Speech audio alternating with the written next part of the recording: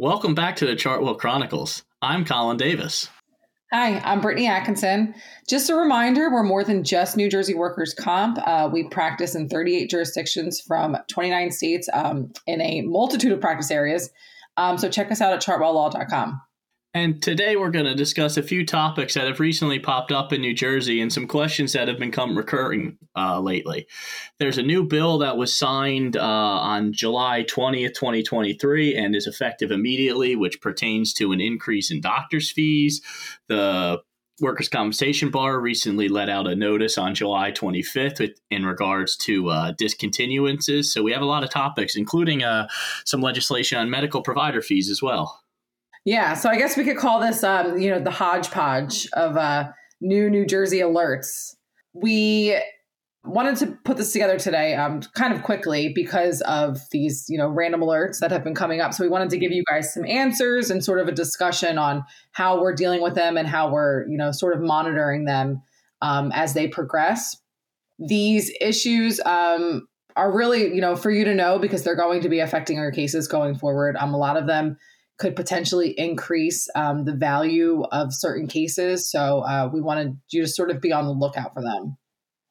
I agree. This is definitely about a mid-year update, especially given that the fee legislation is effective immediately. And I'm actually curious how the judges are going to handle this going forward.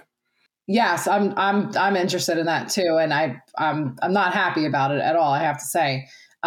And as it relates to the discontinuances, we should start seeing them on our list soon, per the memo from the judge, and we'll get sort of into that more in detail. But let's talk about this whole fee increase thing.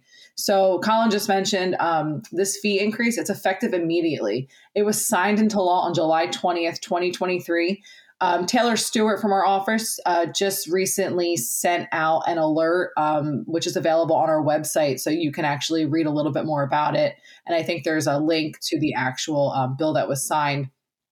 So you can look at the details of it. But basically what it did, it increases the evaluating physician's fees, which were $400 by $400. So they were allowed to charge $600, and now they're allowed to charge $1,000 for these fees. And we're talking about the IME fees that get reimbursed back to the doctors when we go to settle cases. There also was another thing put in the bill as well, which states that psychologists, nurse practitioners, or licensed clinical workers who provide psychological treatment may be paid for their report or testimony as well. So it kind of expanded who can be paid and specifically noted those three through professions. And this is interesting. I remember when it went up from 400 to 600, and that wasn't really anything crazy. But when that occurred, the judges, if the exam already occurred, the judge continued to give $400. If the exam happened after the bill was signed into law, then they knocked it up to $600. But since this is effective immediately, I could see petitioner counsel maybe trying to make the argument, hey, it's effective immediately, it's $1,000 because they're going to just come back and charge me more now that they're allowed to. And that worries me because even if they don't get charged again, are they essentially getting an additional $400 added to their fee? Yeah. And so my concern, I don't really know where this is coming from, because my concern is that, we have our two types of settlements. We have our order approving settlement and we have our Section 20 settlement. And an order approving settlement, the exam fees are split between the respondent and the petitioner. So it does spread the cost among both parties. But realistically, you're taking, the statute's all about, making sure that petitioner is treated fairly, justly. And here you're taking more money out of the petitioner's pocket to pay for these fees. And in a Section 20 settlement, you're taking, they're paying for the entire exam fee. So you're increasing their costs by $400 completely. So you're just taking money out of the claimant's pocket, which is sort of why I was surprised to see this being enacted and, effective so quickly. Yeah, it is interesting because that's always the argument petitioner counsel makes at the Section 20 settlements. Like, okay, can you give me an extra little bit because petitioner has to pay for the whole exam fee? So now a $5,000 Section 20, which would have $1,000 fee, so then there'd be $4,000 left over, and then you'd subtract out the 600, so they'd get 3,400. Now they're going to get 3,000. So it's hurting. It's going to start hurting our argument for sure, because it's going to cause our carriers to have to increase our number, because the judges will completely agree, and I think the judges might even be more willing to increase numbers because they'll see it affecting petitioner's bottom line, which is usually their bigger concern than petitioner counsel's bottom line. Yeah. And so we have a lot of judges in the division who won't even entertain a Section 20 discussion without both sides getting permanency evaluations. And sometimes these cases that are ripe for disposition under Section 20, have very low values. It's not worth it for us to pay anything more than, say, $5,000, sometimes $2,500, depending on the facts of the case. So now we're being forced to, or really the claimant's attorney is being forced to get a permanency exam, which could cost them up to $1,000 now. And that has to be deducted from the award. And Colin's right. All the judge is going to do at this point is increase the overall value of the case. And ultimately, the extra expense is going to come out of the respondent's pocket. Oh, absolutely. And as you mentioned, the $2,500 Section 20s, where a lot of times we'll either agree with no exams or just a respondent will get the exam because we'll get to zero. It'll save petitioner a couple extra bucks. But we do have judges that do require both sides. So if we do have a really small, really nominal case there, we're getting $2,500. You're $2,500. You get a $500 fee to the attorney. That takes you down to $2,000. Then you knock out another $1,000. The petitioner's only going to net $1,000. There's a 0% chance they will be accepting that. And this is going to affect Section 20, the low end Section 20 settlements for sure. Obviously, the order approving. We're going to be better off trying them. I mean, if they're going to significantly raise the value of the overall Section 20 on a case that we know that we could potentially, we have a 90% chance of winning. I mean, we're better off trying them at that point. And then the claimants are getting no money. Right. And then they added the aspect that says the bill also states psychologists, nurse practitioners, or licensed clinical social workers who provide psychological treatment. It does specifically say psych treatment. The way I read it, and maybe I'm interpreting it wrong, but that pays for reporter testimony. So it increases the type of doctors who will be seeing. And what happens if, obviously, it'll be easier, it sounds like, to get psych treatment for petitioners, or at least reports. But how is that going to be handled? It seemed like a very broad inclusion of a lot of people that weren't originally included. No, I agree. And the fact that it's very specific, it leaves us with very little argument against it. I will note, though, that the statute does say up to 1,000, they may award. It's definitely not a blanket rule. It's not shall. I can't see. I anticipate that most judges will award the full $1,000, but we do have an argument. We can keep it down.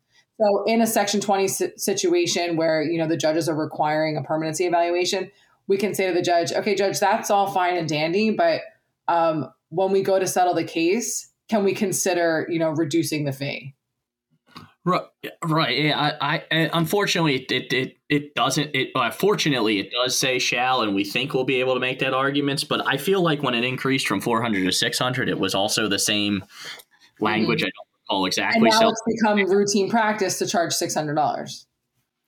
Right. And like I said, my concern is, and I think the judges will do what they did last time. And if it's not a new exam, like if it's not an exam that was paid for after July 20th, 2023, they'll still give the 600. But if it's a new exam for any future case, any case or that doesn't have a perm exam yet, they'll award the 1,000. But if it already has a perm exam, I expect them to stay at the 600. Well, and then also I'm sure that, our doctors, our experts that, we routinely use and that the claimant's attorneys routinely use, they're going to be demanding it or they're not going to do the exams. I'm sure that's what's going to happen. Right, because a lot of the petitioner doctors, they are on a prepay basis because as our adjusters will note, when we send them the orders, it's always a doctor report X, pay petitioner's attorney, and it's the full amount. So I either will see a lot less prepaying, or they'll be stuck putting out that $1,000. And that's why it's a little surprising to me that the petitioner bar, which is a pretty big lobby in the state, had this go through, and it's so quickly. I mean, it kind of came out of nowhere. If I don't remember seeing rumors. I totally agree. I had no information that this was even being proposed. And especially with doing the podcast, we're all over these kinds of alerts.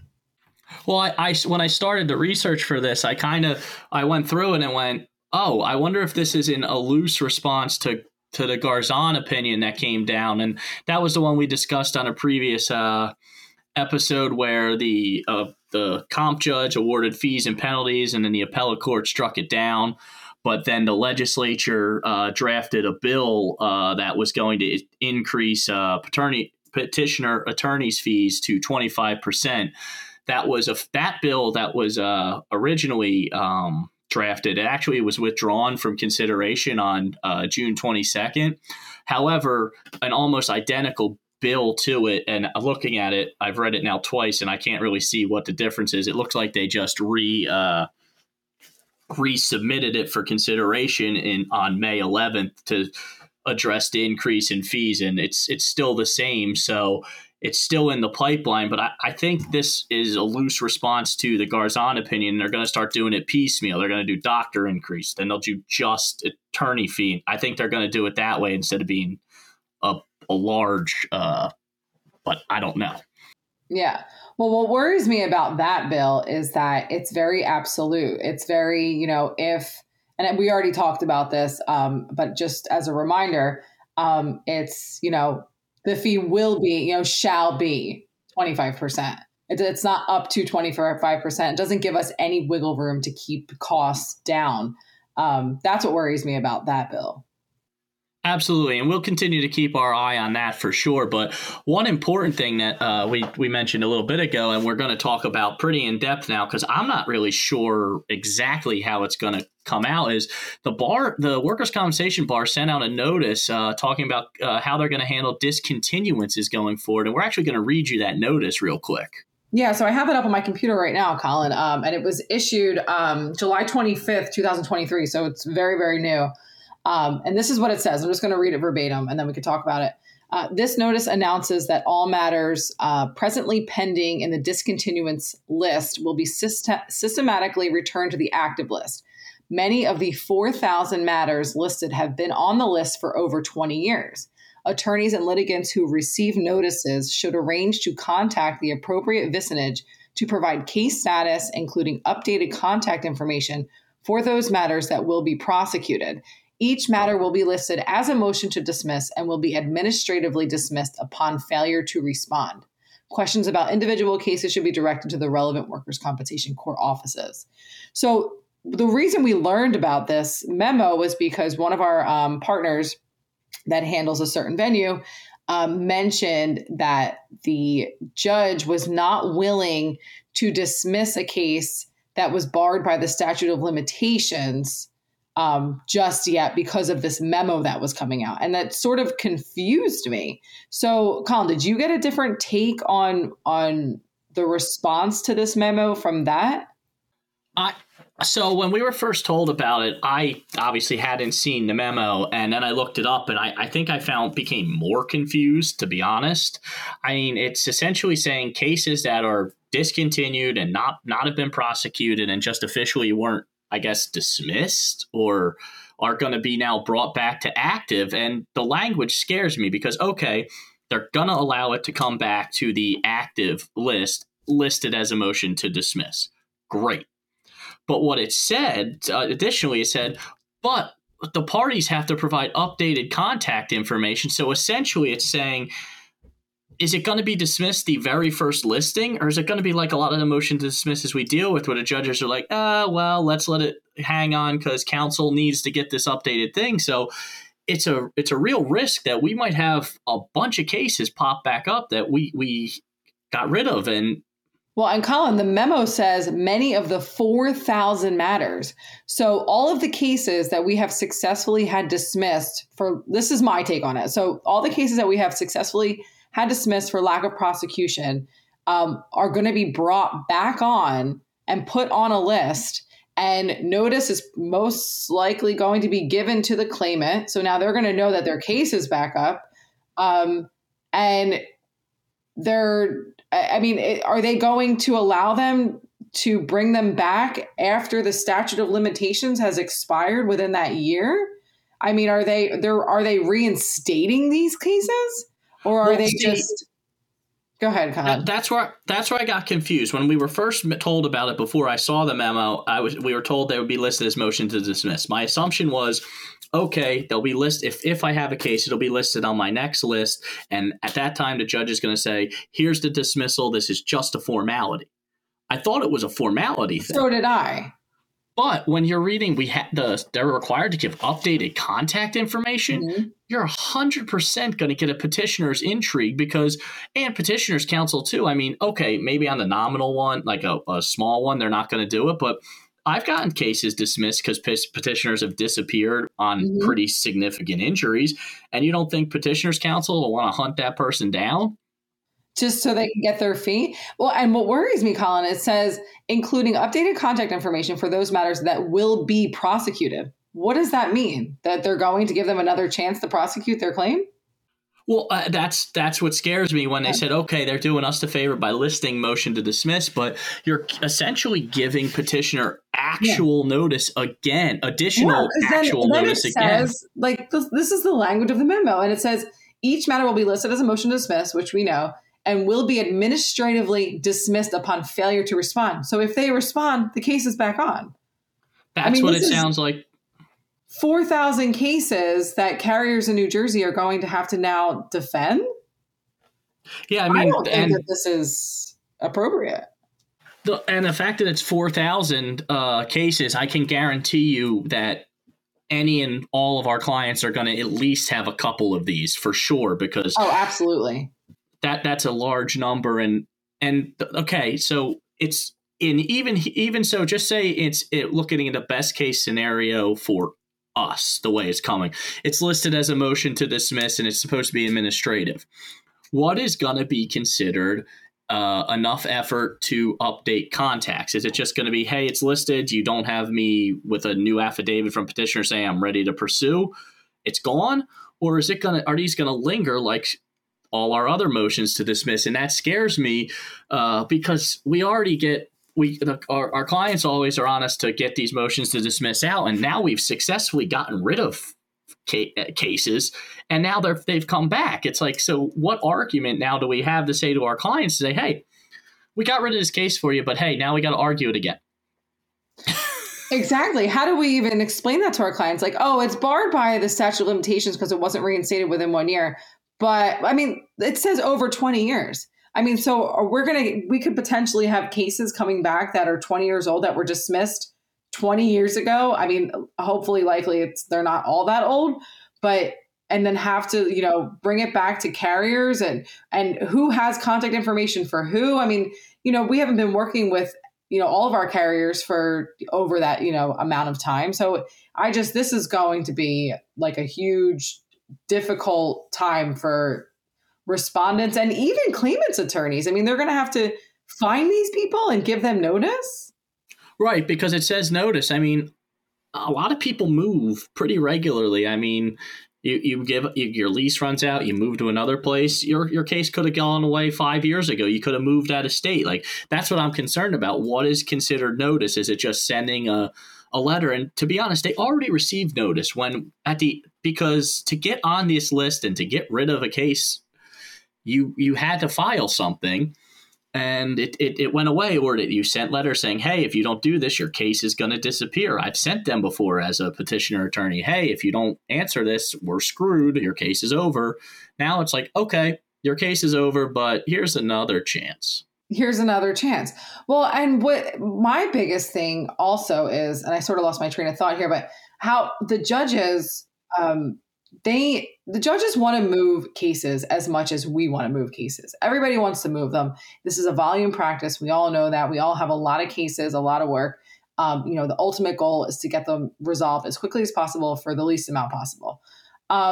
Do the judges, like the individual judges, they really want their lists now bogged down with this, ridiculous discontinuous list of old cases that were dismissed for lack of prosecution years ago?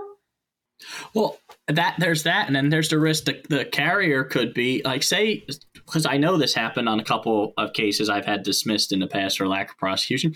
Petitioner wins on a motion, gets treatment, then just falls off the face of the earth, and the case goes away. Counsel doesn't get their fee, it doesn't settle, but now it comes back all of a sudden. Do you think counsel's going to give up on that fee that they know they should have gotten? So some of these cases could result in significant monetary awards potentially. It's not. I don't have any specifics of cases of ours that we could even say, but that's a realistic possibility and something I know that our clients will be worried about. Yeah, I mean, I think we could beat this to death because it's just the unknown is just so vast right now. I'm really anxious to see what comes of it and what is actually going to be done by the judge. Like if it's just, oh yeah, we're going to list them and then administratively dismiss them. First of all, why are they not administratively closed anyway if they're past the 1 year mark to have it reopened? Yeah. Right? Wow, what does that even mean?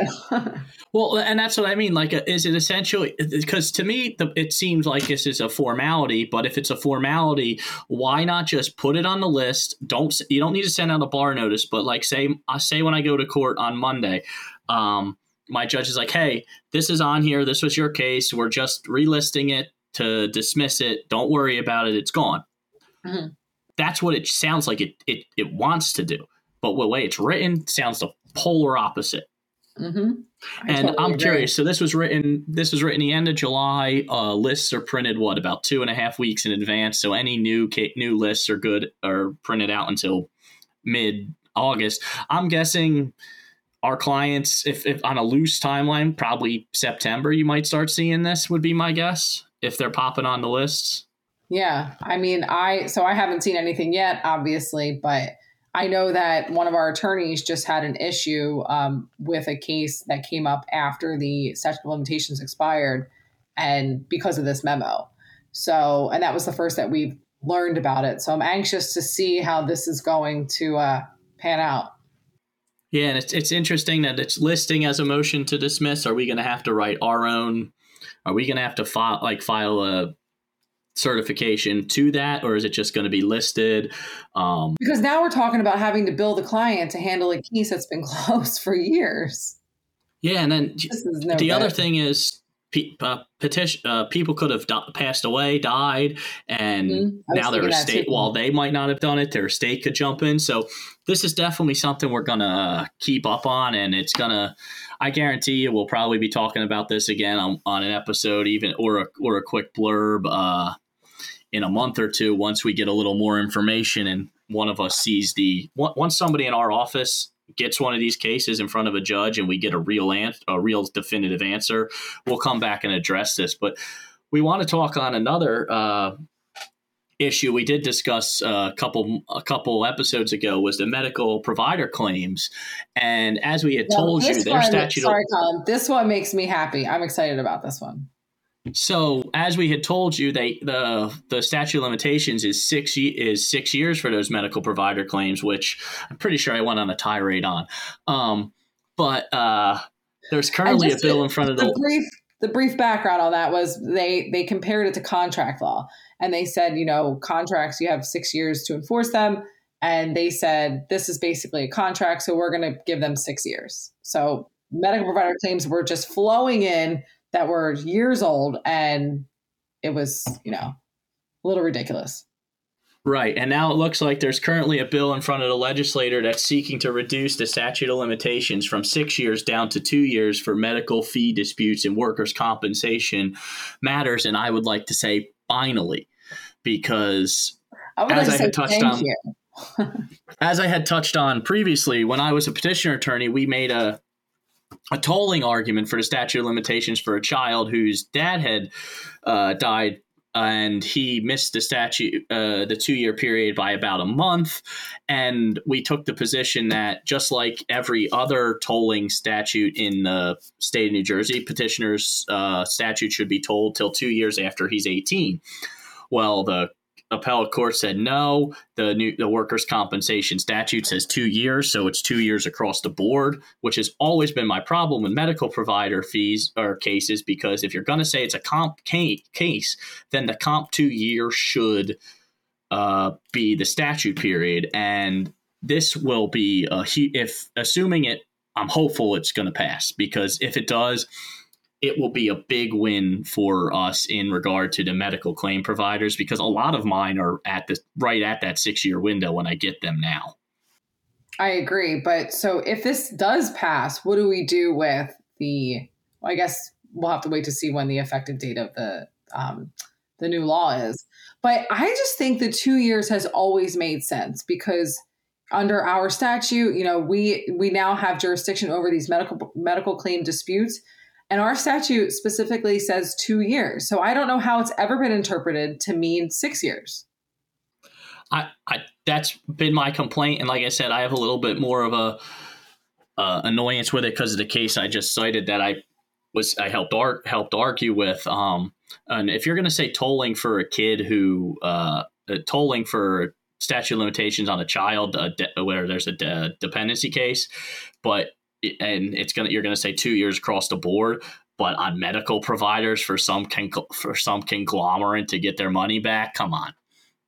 It seems a little odd that you'd give the hospital the benefit of the doubt when you don't give the kid the benefit of the doubt. So I'm super stoked about this. I'm sure if it passes, there's absolutely going to be some retro language about, is this retroactive? Is this ongoing? Because I have a good amount of medical providers now, and I would probably say that 90% of them are not within would not have been within the quote 2-year statute when I got them.